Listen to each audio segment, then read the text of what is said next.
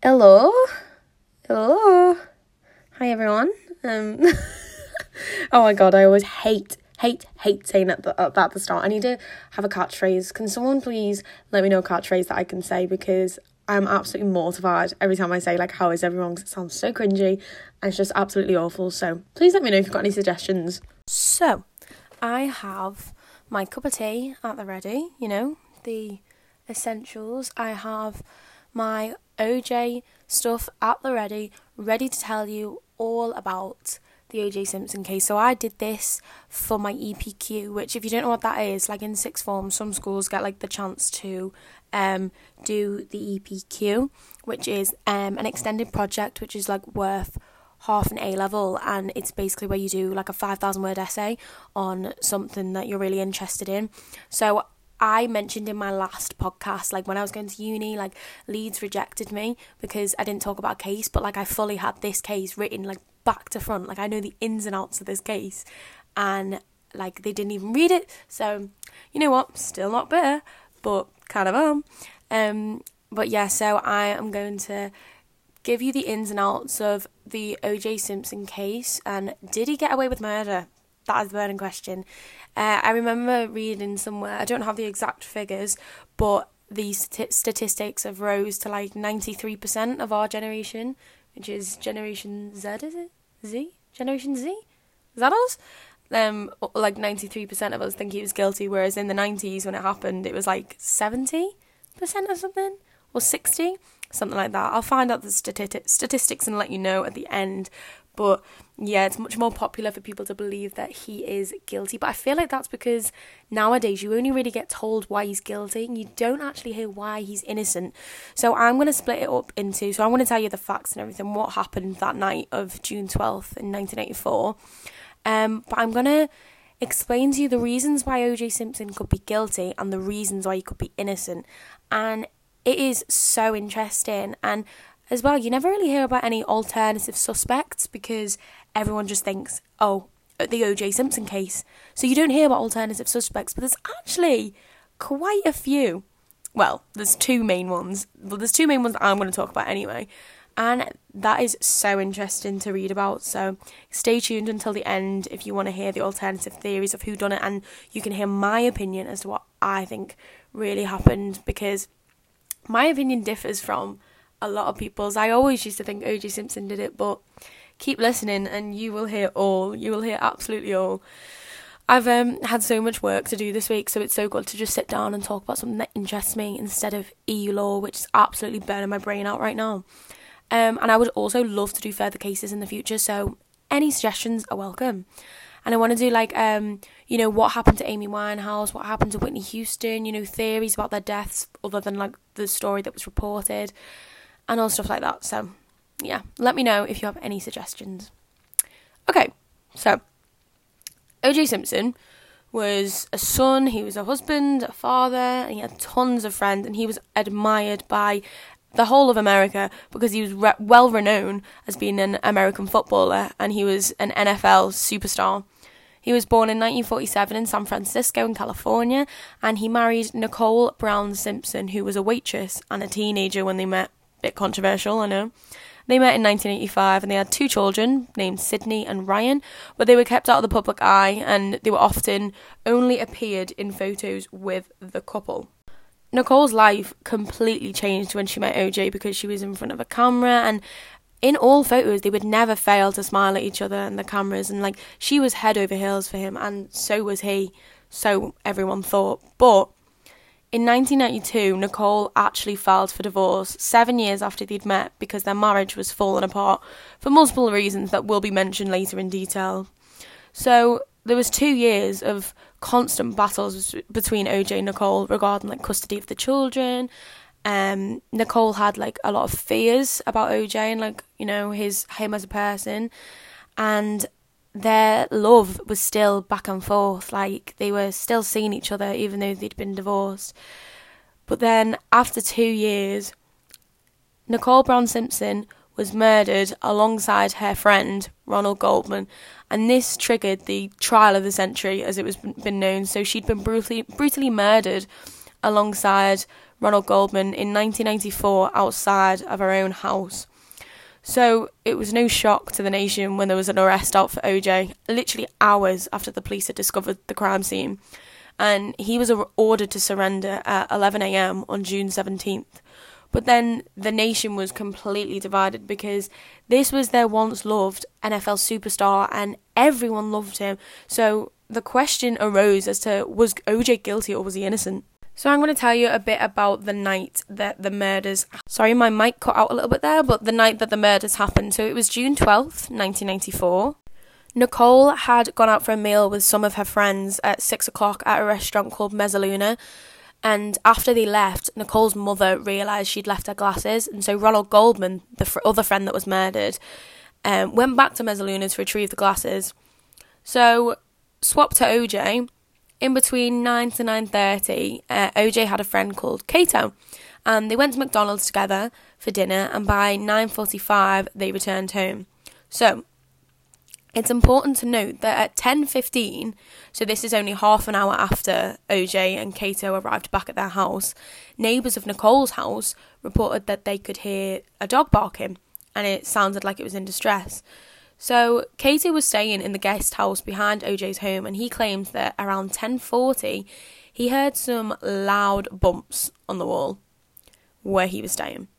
So, OJ was meant to be departing for Chicago at 11:45, but Alan Parker, who was OJ's limo driver, knocked at the door when he was meant to be departing for the airport, and he buzzed the intercom multiple times in between 10:40 and 10:55, but there was no answer.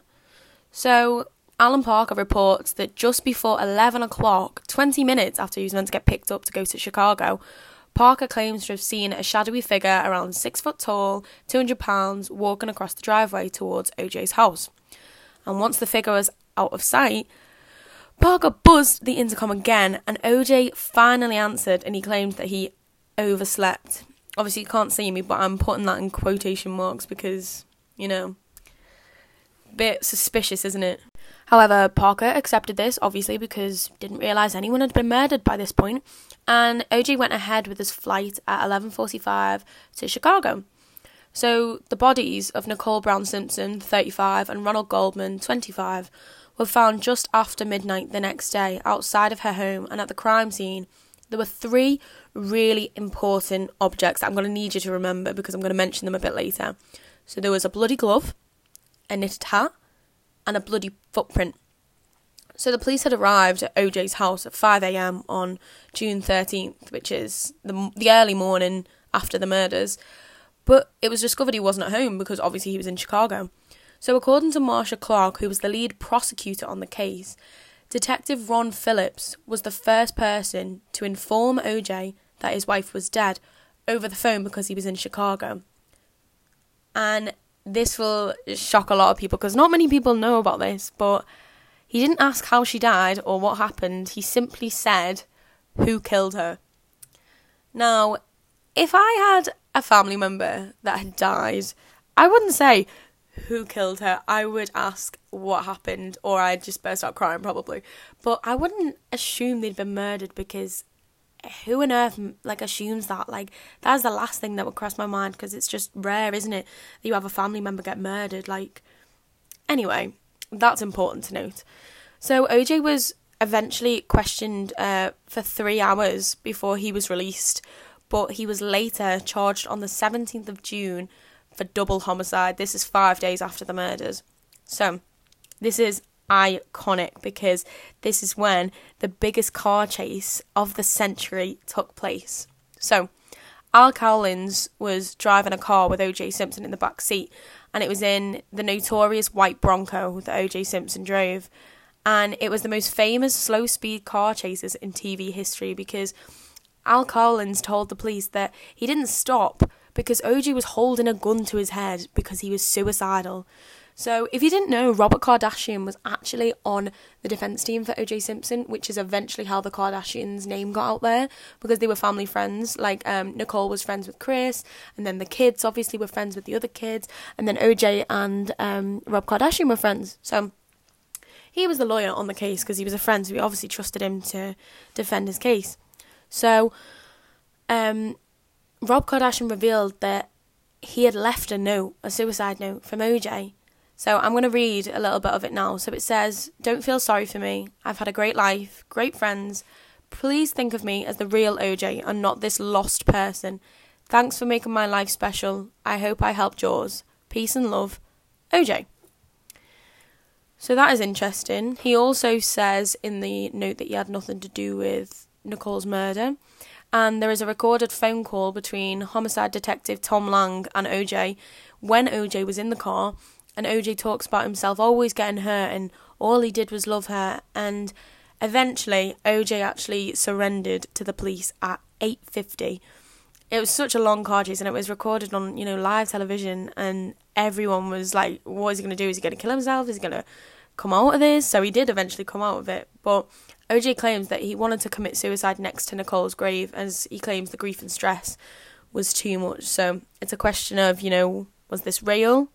Was this a guilty conscience, or was it to cover his own tracks to make people feel sorry for him? But, cheeky little beep outside.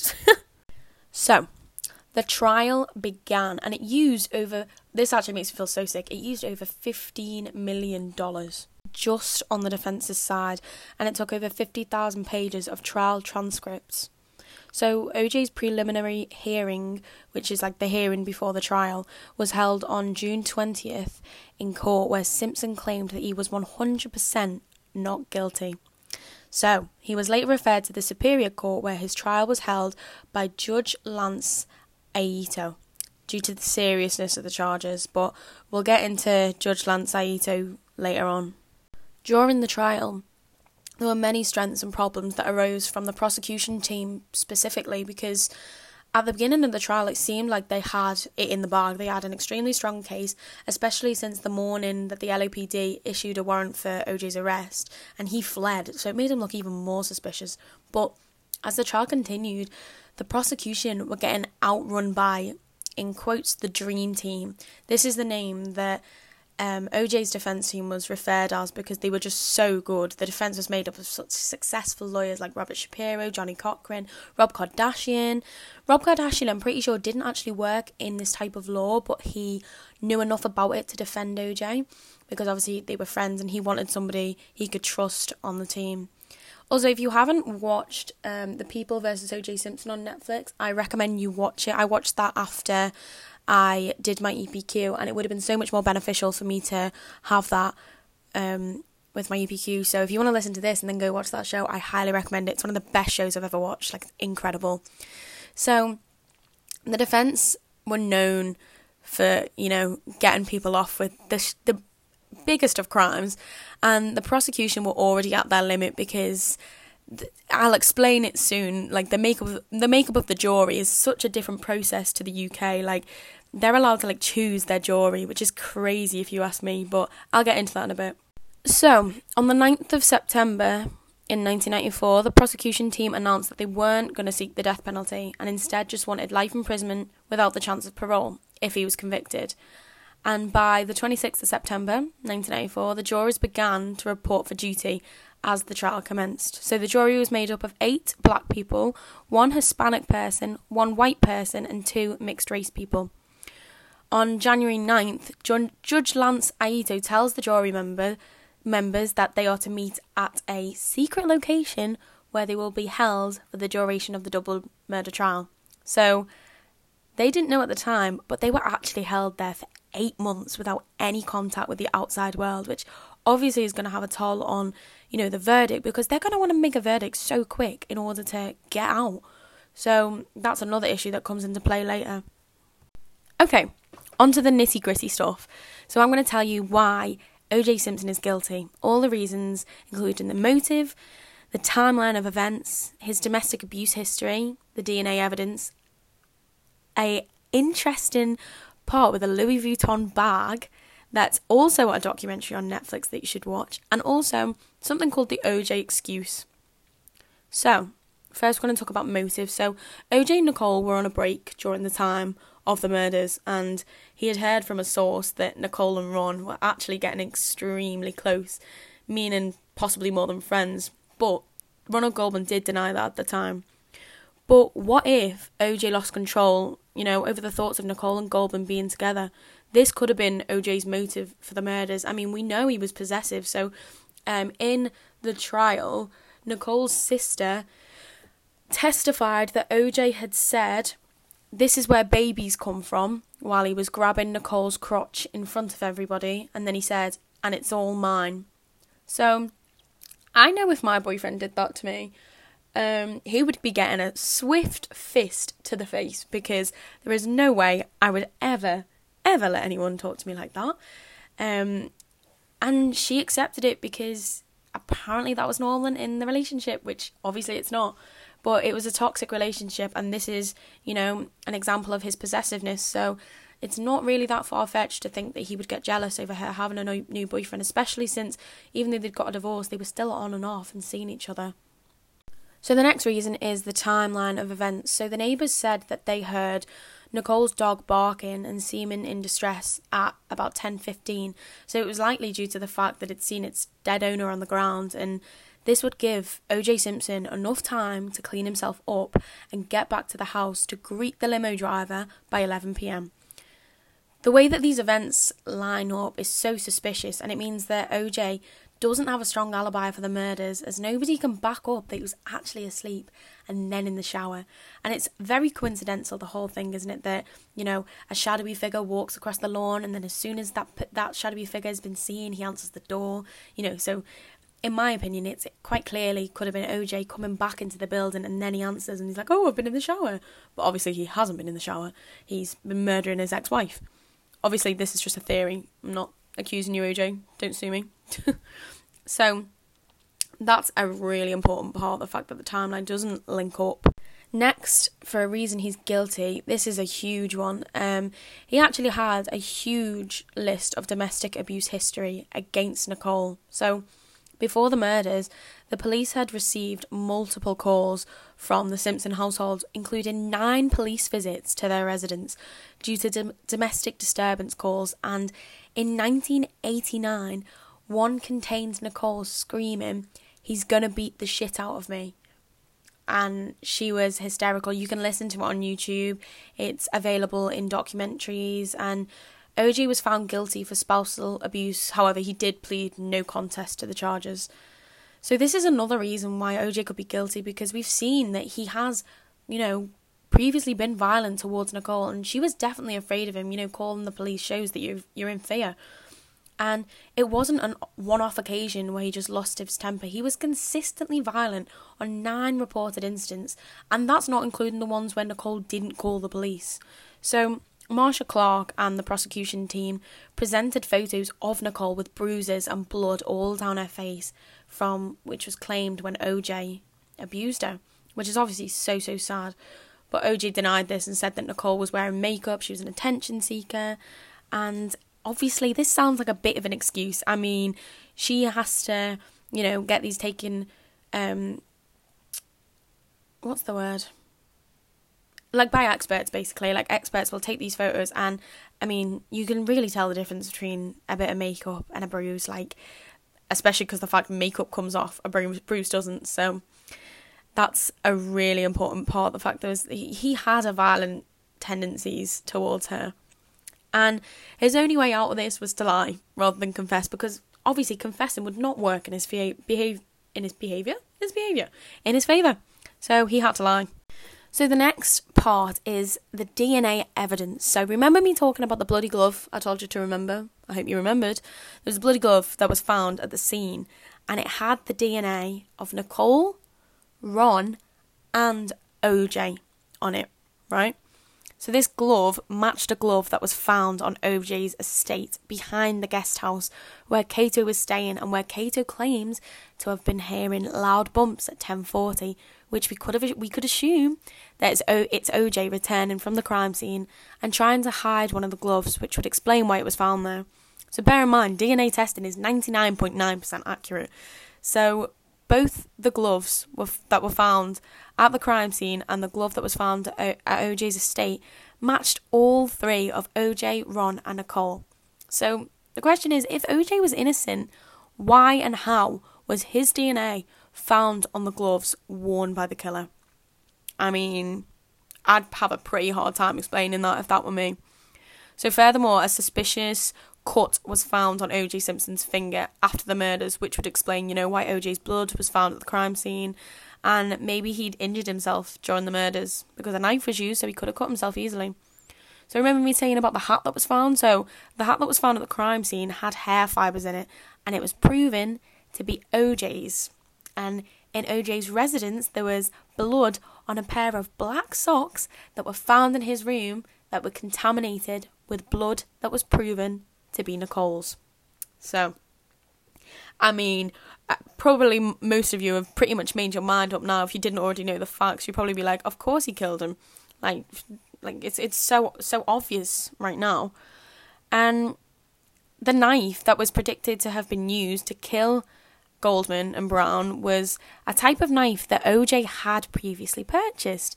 However, the knife and the shoes were never found because there was a bloody shoe print that was found at the scene that matched OJ's size 12 feet and shoes that he owned, but obviously the shoes were never found, so they couldn't be used as evidence.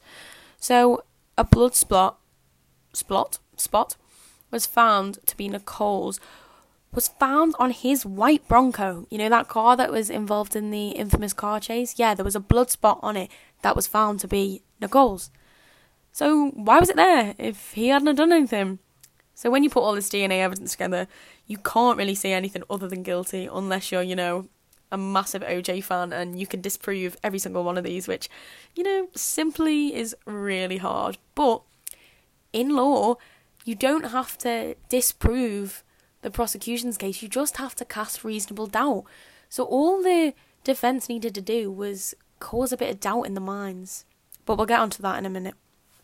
So, the second to last bit, which, talks about why he's guilty, is actually something that not many people know about, but it's absolutely crucial because it was never mentioned in court because it couldn't be.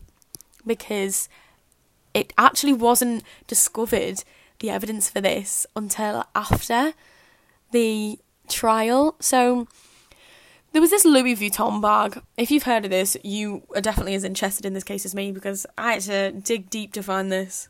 So when O.J. Simpson returned from Chicago, he had this Louis Vuitton bag and he was just whispering to Robert Kardashian. And if you look at the footage, it's on YouTube. You can type in O.J. Simpson, Louis Vuitton bag, Rob Kardashian, Louis Vuitton bag, and it will come up. And he is like whispering, and Rob Kardashian looks startled, like they both do. He hands the bag to Rob Kardashian.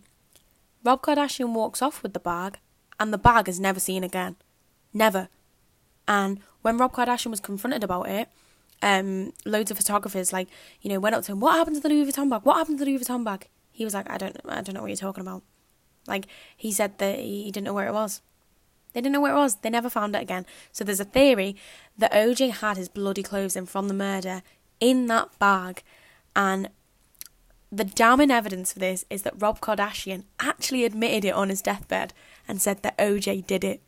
And Rob Kardashian would be the only person that truly knew because he was the one who handled the Louis Vuitton bag. The rest of his defence team didn't. They weren't even there when the bag was handed to him because it was when he just got back before he had any lawyers or anything. But Rob Kardashian would be the only one who would know.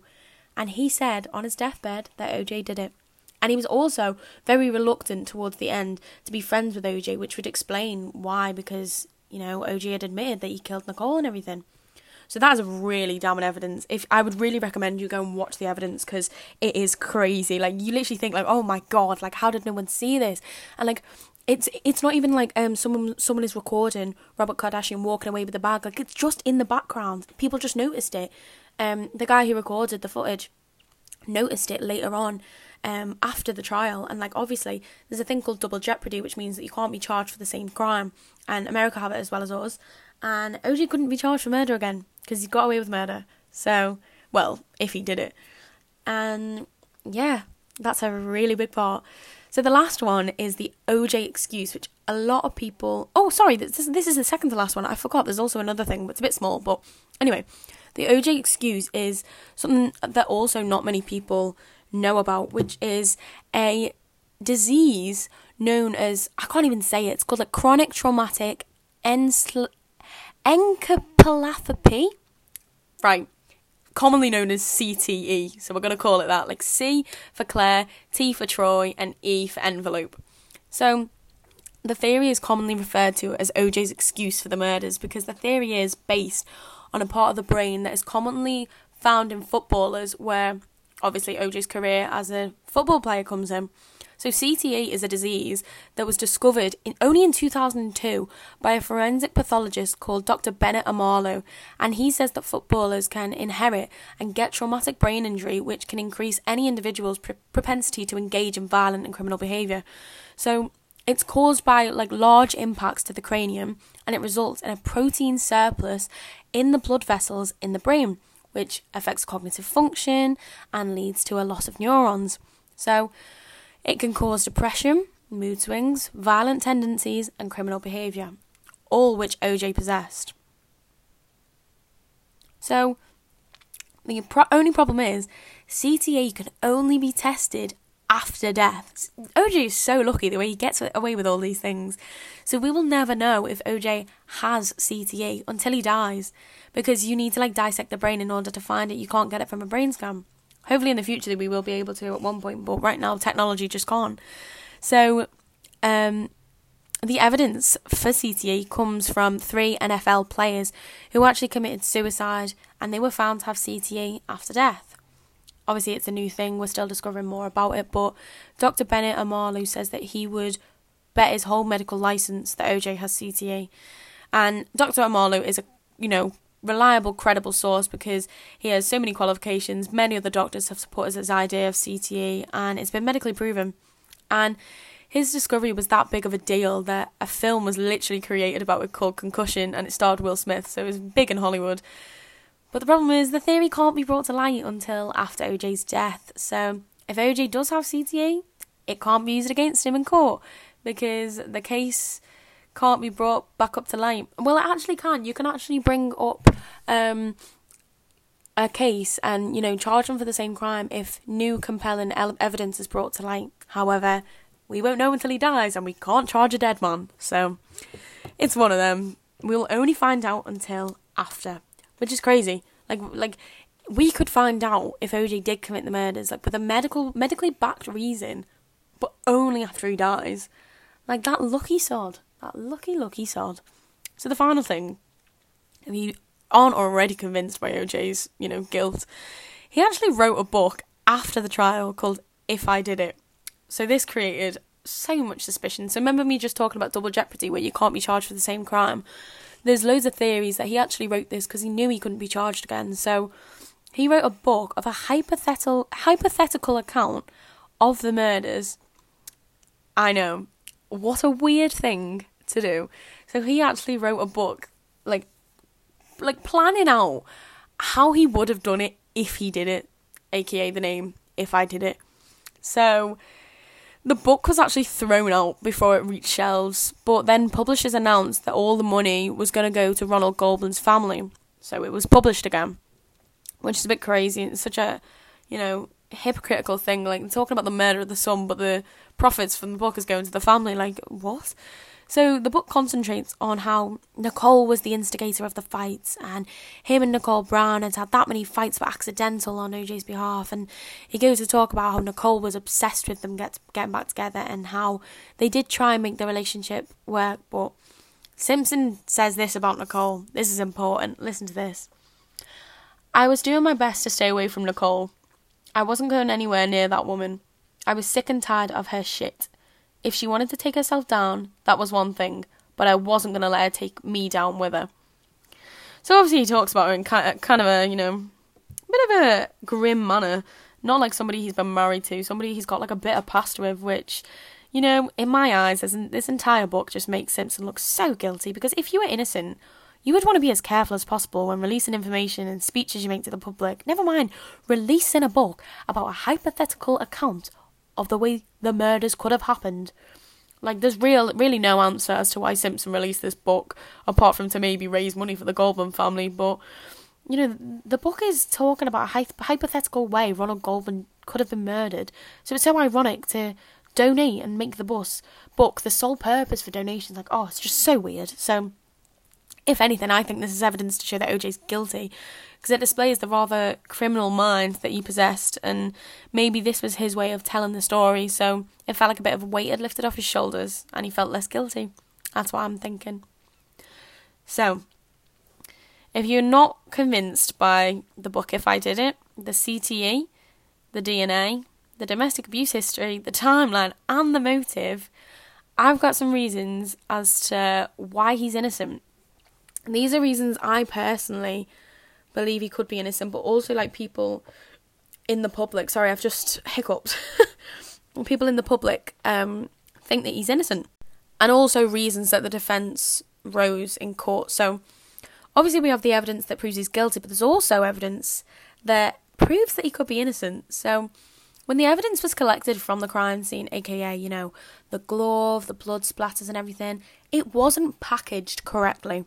Now, this is crucial for any DNA evidence because otherwise it can be contaminated or the evidence can, you know, be eradicated by overheating or being too cold, something like that.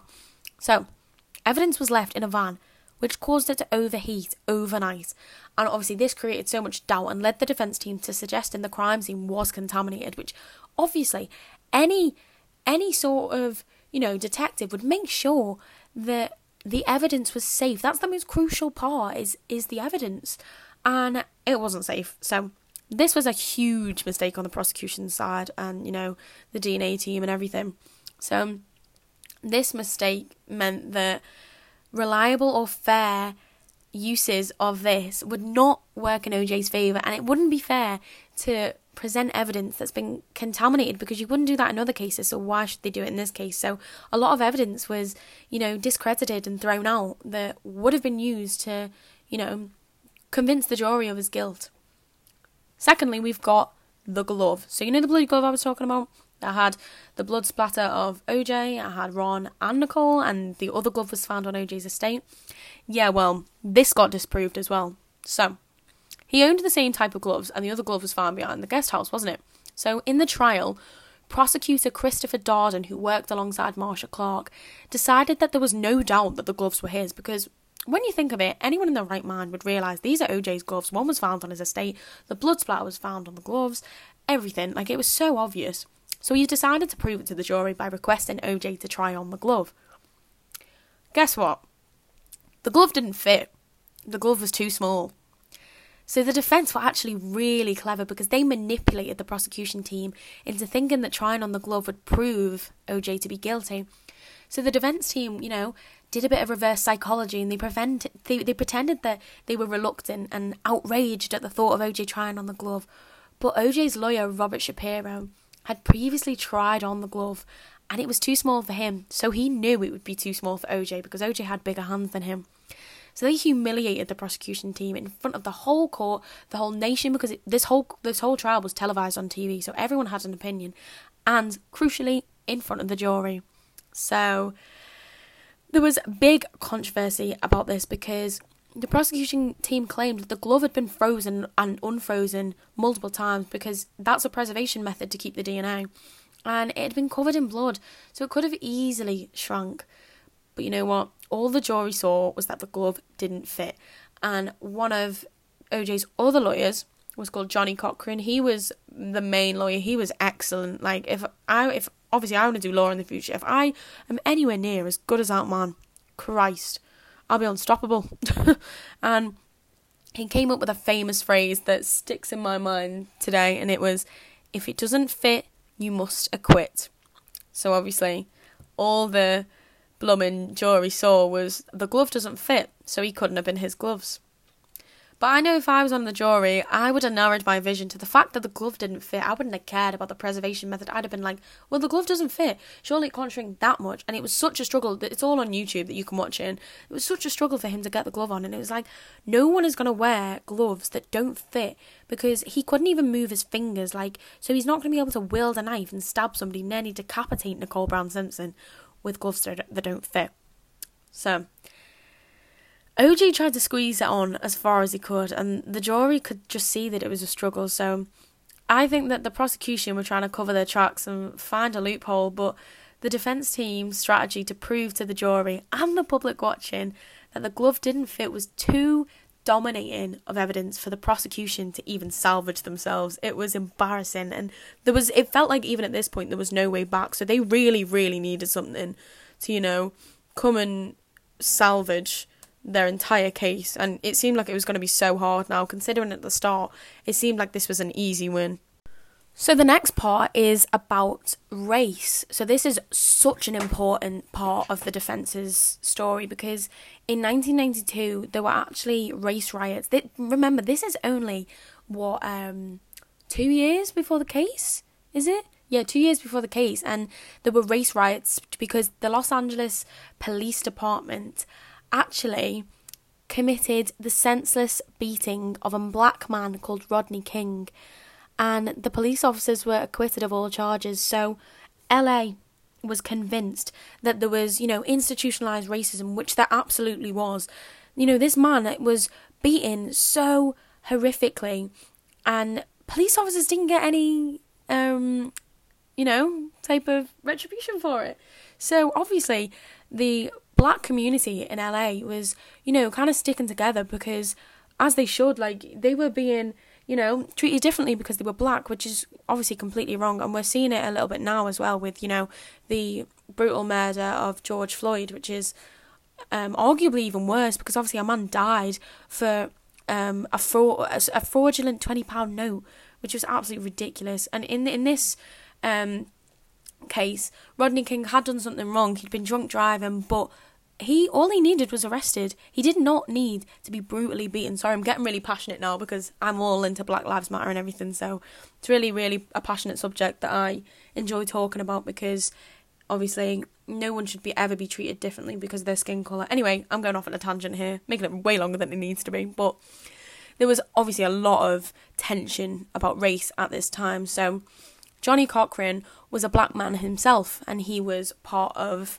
the defense team, and he was the lead lawyer, and he wanted to use law enforcement racism as a strategy to acquit OJ. And OJ was completely outraged with this at first. He didn't agree with this method because he didn't want to use I'll say this in quotes, a race card. Now, it sounds controversial, but when you hear the evidence, there's a lot of racism in this case that, a lot of people would argue with and say, no, they're just using an excuse. But I disagree. There is a lot of racism in this case, which you will soon see that I'll explain. So, eventually, Robert Shapiro, another one of his lawyers, he had 4 lawyers, I know, convinced him that this was OJ's last chance of acquittal. It was the only thing that was going to cast a serious amount of doubt in the juror's mind.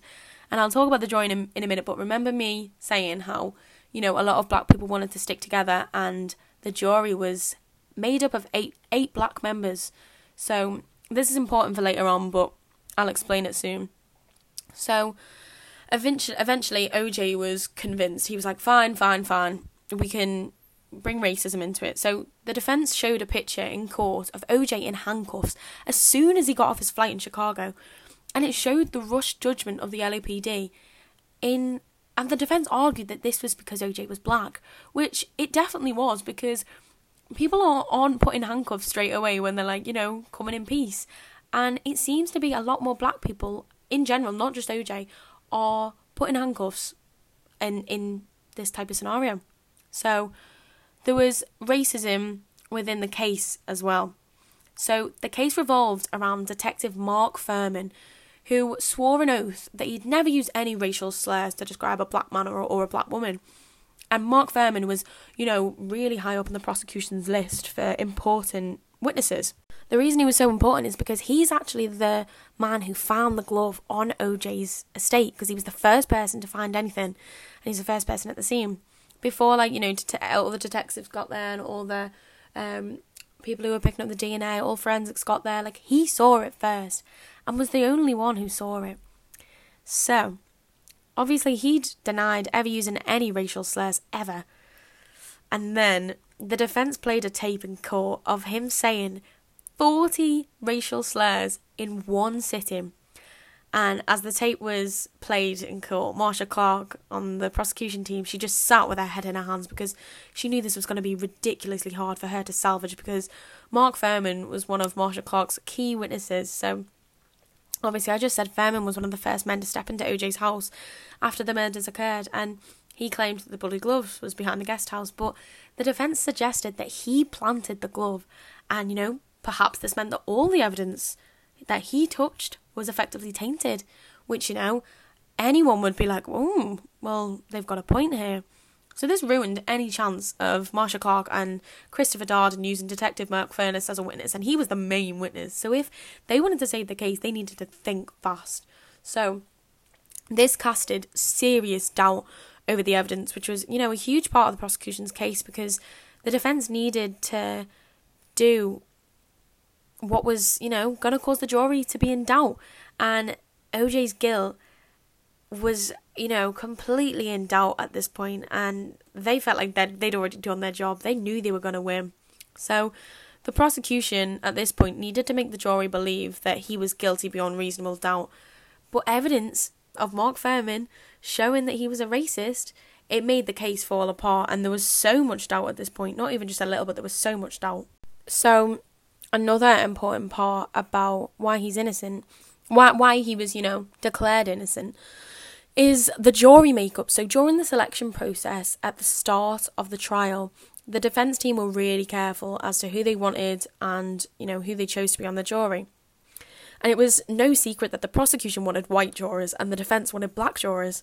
And the prosecution specifically wanted white jurors, obviously because the Rodney King killings, they thought that black jurors were more likely to acquit O.J. Simpson because, they were kind of sticking together in a sense. I said that in quotes because that doesn't sound like the right way to say it, but I'm struggling to come up with another word to describe it. But the defence specifically wanted black-dominated jurors because they thought that this would work in their favour, because obviously if you hear a detective who's turned up to the estate and found the evidence start saying loads of racial slurs about your skin colour, you're not going to like the team that he's on, naturally, obviously. And it was important to note that Marsha Clark wanted more men on the team than women, because it was known before the jury took tests that it actually indicated that black women of the jury didn't like Nicole Simpson because they described her as money grabbing from a famous black man, and they were more hostile to Marsha Clark than men. So it was like the prosecution team turned their attention more towards they wanted men, whereas the defence team turned their attention to they wanted more black members of the jury, men or women. So that was the first mistake of the prosecution's team, because they should have focused on race more than gender. But I think this is crazy that, they can choose their jury, like they can't choose it as such. So in the UK we get like random allocations, don't we?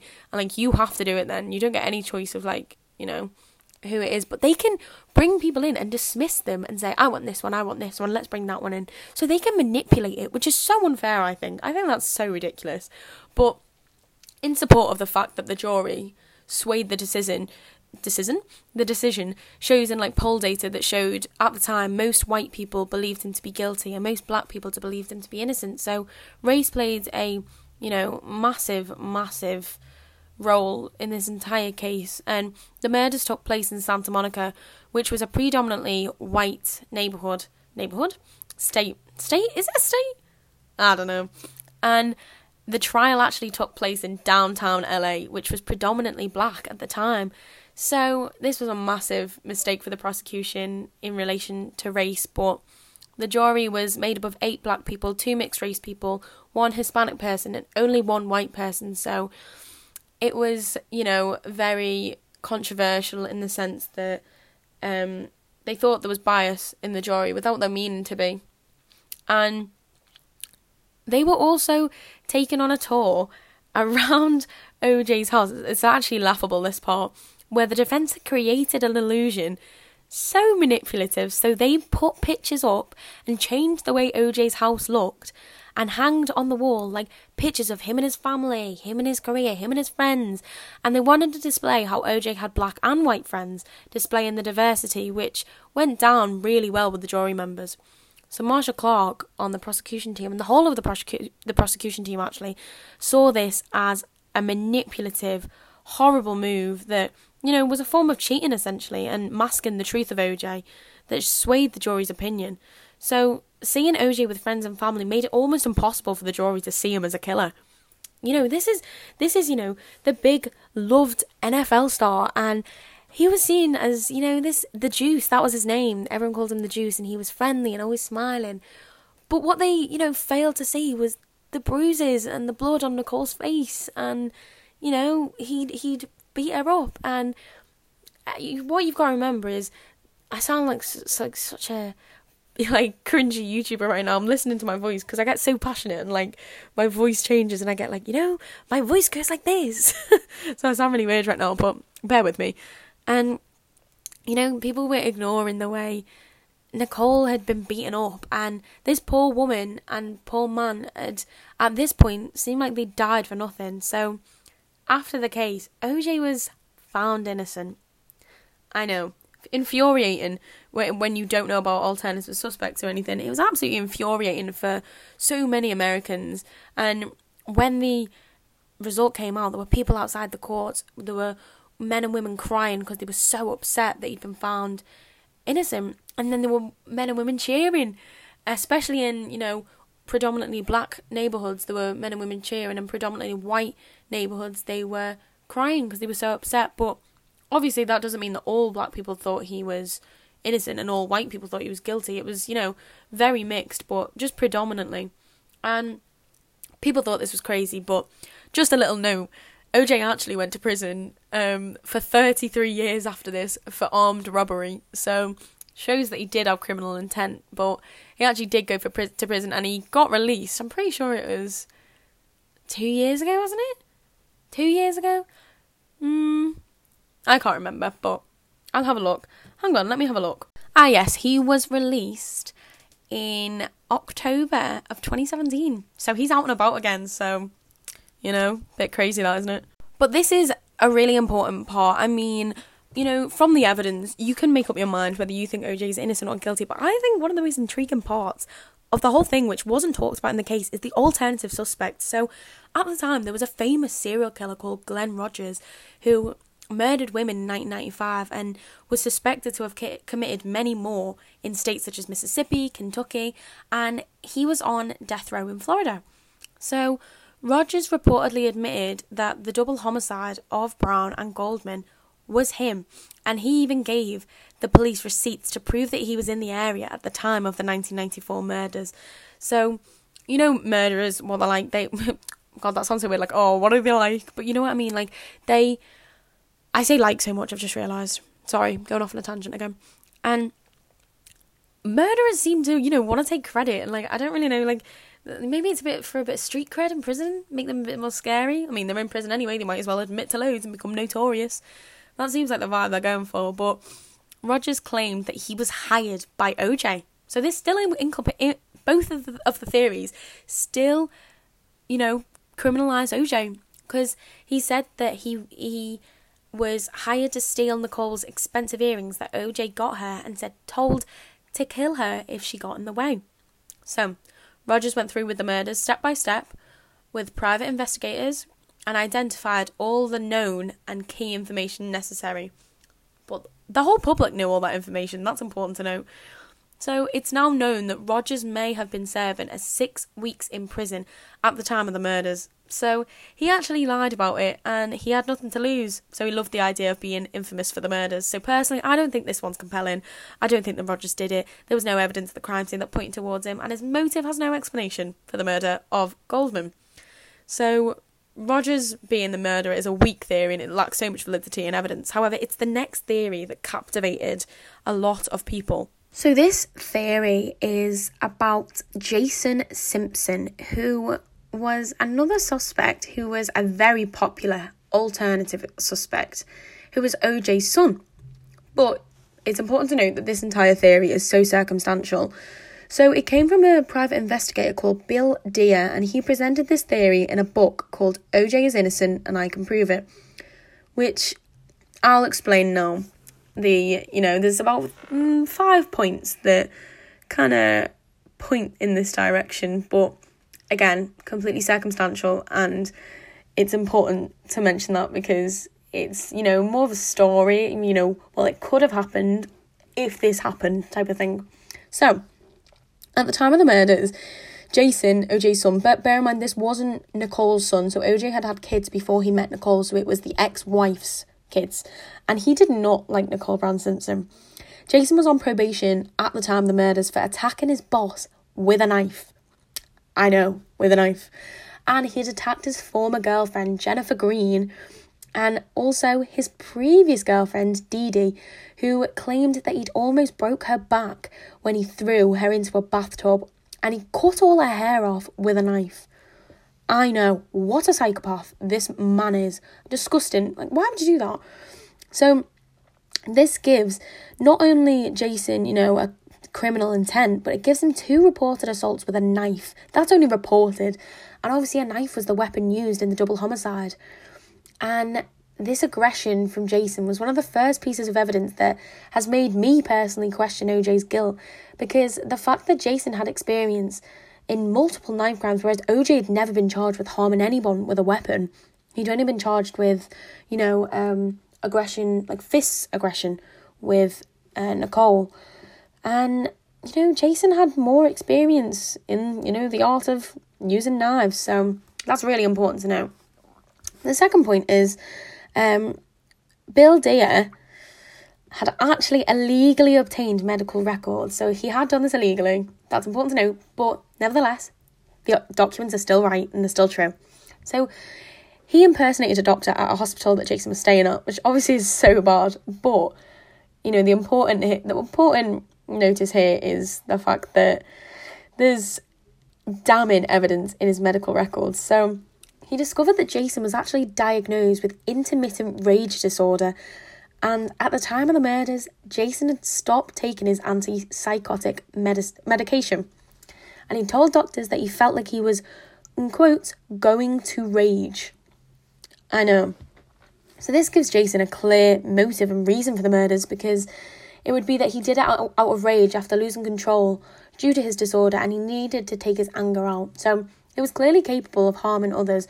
So who's to say that the murders weren't the final straw? Maybe he was walking past and he saw Nicole move on with Ronald Goldman, supposedly, so quickly after his dad, and he lost it. He already didn't like her. What if he lost it last minute? I know. Very compelling. But again, circumstantial. It's only like, if he was walking across the house, he would have done this. There's no actual evidence that he was at the scene of the crime or anything. So, the next bit is Jason's alibi. Okay? He was working at a restaurant at the night of the murders. But his alibi was extremely flimsy. So, his report card was actually normally typed. Okay? But on the night of the murders, it was handwritten. So if this report was handwritten, this gives Jason no alibi, because it raises so much suspicion. Like, why was it handwritten? Was it forged? Was it forged after the death of Nicole Brown Simpson and Ronald Goldman? Like, was it done afterwards? Had he done this in order to, make out that he was in at the time when he wasn't? And his staff actually said that he wasn't in work that day. Like, this is very compelling, if you ask me. Like, this is crazy. Should have been mentioned so much earlier, but obviously Jason Simpson has never been charged for, or even put on trial or anything for the murder, so it's just a theory, but it's important. So, the last bit is there were pictures of Jason, in the past, wearing a knitted hat that had resemblance to one that was found at the crime scene, and those photos, very suspiciously, were only present before the murders, and Jason was never pictured wearing the hat ever again after the murders, most likely because that hat at the scene could have been his. So assuming it was the same hat, this means that the hat Jason was wearing prior to the murders would likely have been the hat that the murderer wore. So obviously this increases the likelihood. God, I've got a bit of a stutter. When I talk for ages, I get a bit of a stutter, but this increases the likelihood of Jason being the murderer, because there's no explanation as to why anybody else would be in possession of the hat. But again, this is all circumstantial. But it's important to note that actually OJ, obviously the hair fibres in the hat were found to be OJ's, weren't they? But because of the DNA associated with father to son, it is more likely to have been mixed up between, a father and son than a stranger. So that DNA that was tested to be OJ's hair could have actually been his son's because of the close DNA, resemblance. So that's really important to note. So Bill Dare explains that, well, if Jason Simpson's guilty, well, how does this explain OJ's erratic behaviour after? It doesn't make sense. So he claims that OJ was only at the crime scene to protect his son, which explains, his behaviour afterwards, and gives him a reason for the DNA evidence as to why he would have been at the crime. Again, this theory is all circumstantial, but I'm going to give you, a bit of a conclusion as to what possibly happened if OJ didn't commit the murders. So, if Jason Simpson, I'm going to just be a summary. I've already mentioned some of this, but I'm going to summarise it for you for the end of this podcast. I will be done soon, don't worry. I know this has gone on for way longer than I thought, but that's okay. So, that report card could have been written by anyone. It could have been written by someone Jason was friends with, a colleague, anyone who was working there. And he said, can you please just sign me in? I'll explain later, something like that. And the handwriting actually didn't identify with Jason's handwriting. I know. So not only was it handwritten instead of typed, it didn't actually match, which is crazy. Why did it not match then? It made no sense. So also the fact that, so this is a really weak alibi. It can't really be disproved, but it is very weak. So it can be, played around a bit with. Jason had a lot of experience with violent tendencies with the incidents with his ex-girlfriend and his current girlfriend, and he breaking her back, chopping her hair off with knives, and, threatening his boss with a knife. So he was clearly violent. He had a rage disorder. He said that he was going to snap. He had aggressive outbreaks, violent tendencies. But with OJ, there's no biological explanation that we know of right now as to why he would be so keen to, kill Nicole. Obviously, there's the case of spousal abuse.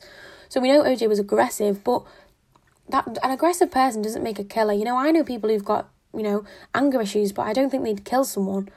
And, obviously that's a bit of it's a thin line to tread, very controversial, but there's no medical evidence to explain OJ's tendencies, unless obviously it was CT, but we'll never know until it's after his death about that. But Jason had a diagnosed rage disorder.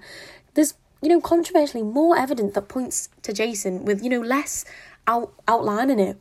So, and the black knitted hat, so it had DNA evidence in it, and it was pictured by Jason, and OJ had also worn it before, but it was Jason's hat. So the DNA evidence could easily have been Jason's instead of OJ's due to their connection by blood. And there's a theory that OJ wasn't present at the house when the limo driver buzzed the intercom that night because he was actually at the crime scene, OJ helping his son. So, maybe Jason had called up and said, Dad, I've done something awful, you need to come help me. And obviously you're going to protect your kids no matter what. It's a bit controversial. Maybe you wouldn't if they'd just killed your ex-wife, but, parenthood works in mysterious ways. That's all I'm going to say to that. And with this evidence, it shows that OJ could have been just covering up the murders that were actually just committed by his son Jason. He would still be an accomplice then. He'd still be guilty of something, but he wouldn't be guilty of the actual murders. So there was so much evidence at the crime scene as OJ and Jason didn't have time to clean up the remaining blood, gloves, hat, because obviously OJ would have remembered that the limo driver was waiting for him, and if he didn't return home, then obviously Parker, the limo driver, would have told police that OJ Simpson wasn't in, which would make OJ look guilty, which is why, it happened so quick. OJ only got home at, 9:45, and then by 10:15, the murders had happened. So that's within half an hour. And obviously OJ returned home by 11, and there was, no, clean up or anything. So this explains why there was, such erratic behaviour afterwards as well, because he felt such guilt, and he didn't want his son to be convicted. So it would explain why OJ didn't come out and say it was actually my son, but it also explains why he said not guilty for so long and has never admitted it. And also, there's so much evidence would have been left at the crime scene because the dog started barking, so Jason or OJ could have, ran and think, oh my God, someone's gonna come out in a minute and see me here. Also, there's the theory that the glove was actually planted by Detective Mark Furman, and the suspicious noises around the back of where he was staying could have been Mark Furman. Because, let's be honest, the glove was left so obviously out in the open, and if OJ really wanted to hide the glove, surely he would have chose a spot that, behind a bin, that wasn't like at the back of the house, just in the open, with blood on it. It doesn't make any sense. If OJ wanted to get away with this, he was going to need to, hide it under a bin, in the soil, bury it, anything. So this is one part of the trial I've always had to go back and forth on, because Mark Furman planting the glove changes the entire trial, because obviously he would have to be extremely careful not to contaminate the glove with his own DNA, but he could use gloves. I mean, they always have gloves on them. He also would have not needed to have been seen by anybody and not leave any signs of presence behind. So it's extremely difficult for Furman to pull this off, but it's not completely impossible for him to frame O.J. Simpson or Jason. I mean, obviously he was trying to film O.J., but you never know. And obviously this theory is really circumstantial, and there's no clear motive apart from the anger issues. I mean, he didn't like Nicole, but doesn't mean he didn't want to kill her.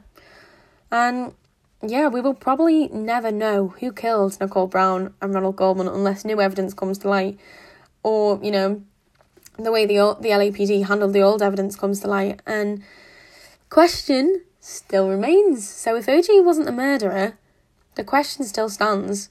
Who killed Nicole Brown and Ronald Goldman? We will never know. I guess we'll never know. So that was the O.J. Simpson case. Clearly you can hear how passionate I am about it. And if you want to read any more about it or anything, the most important thing to watch is the Louis Vuitton bag on YouTube. Oh my God, it's crazy. It's absolutely crazy. I absolutely love reading about that as well. It's so interesting. So I would highly recommend going and watching that. But that's it for this week. I will see you next Saturday for another podcast with yours truly. And yeah, thank you so much for listening. See you later, alligator. Hope you learnt loads of new fun things today. Bit of a dark, case, but it's actually really depressing reading about it, because poor Nicole and poor Ron never got justice, and neither did their families. And it's important to note that Ronald Goldman's family and Nicole's family both thought that OJ was guilty. I mean, what do I think? I don't know. I mean, it's very clearly the evidence points towards OJ, but I do think that the Jason Simpson one is very, important to know. I don't think that OJ's innocent. I definitely think he had a part in it, but I don't know if it was him that murdered him. And that's a very unpopular opinion. But I just think when you look at all the evidence, the racism in the LAPD, which obviously is very controversial, but I think that it's really important to note the Jason Simpson theory. If you want to look more about that, look more about it. The guy, if you don't remember, was called Bill Deere, and his book is called OJ is Innocent and I Can Prove It. And it's so interesting. I've read it. It's brilliant. I've read O.J. Simpson versus the People. I've watched the TV show. I've watched everything on it. So if you're interested, go for it. It's so interesting and so good. So, yep, I will see you next week. And if anyone's got any case suggestions for me, they want to do a bit like this, or you like this one, let me know. And I want to hear your theories as well. So let me know what you think about this case. Okay? See you next week. Bye.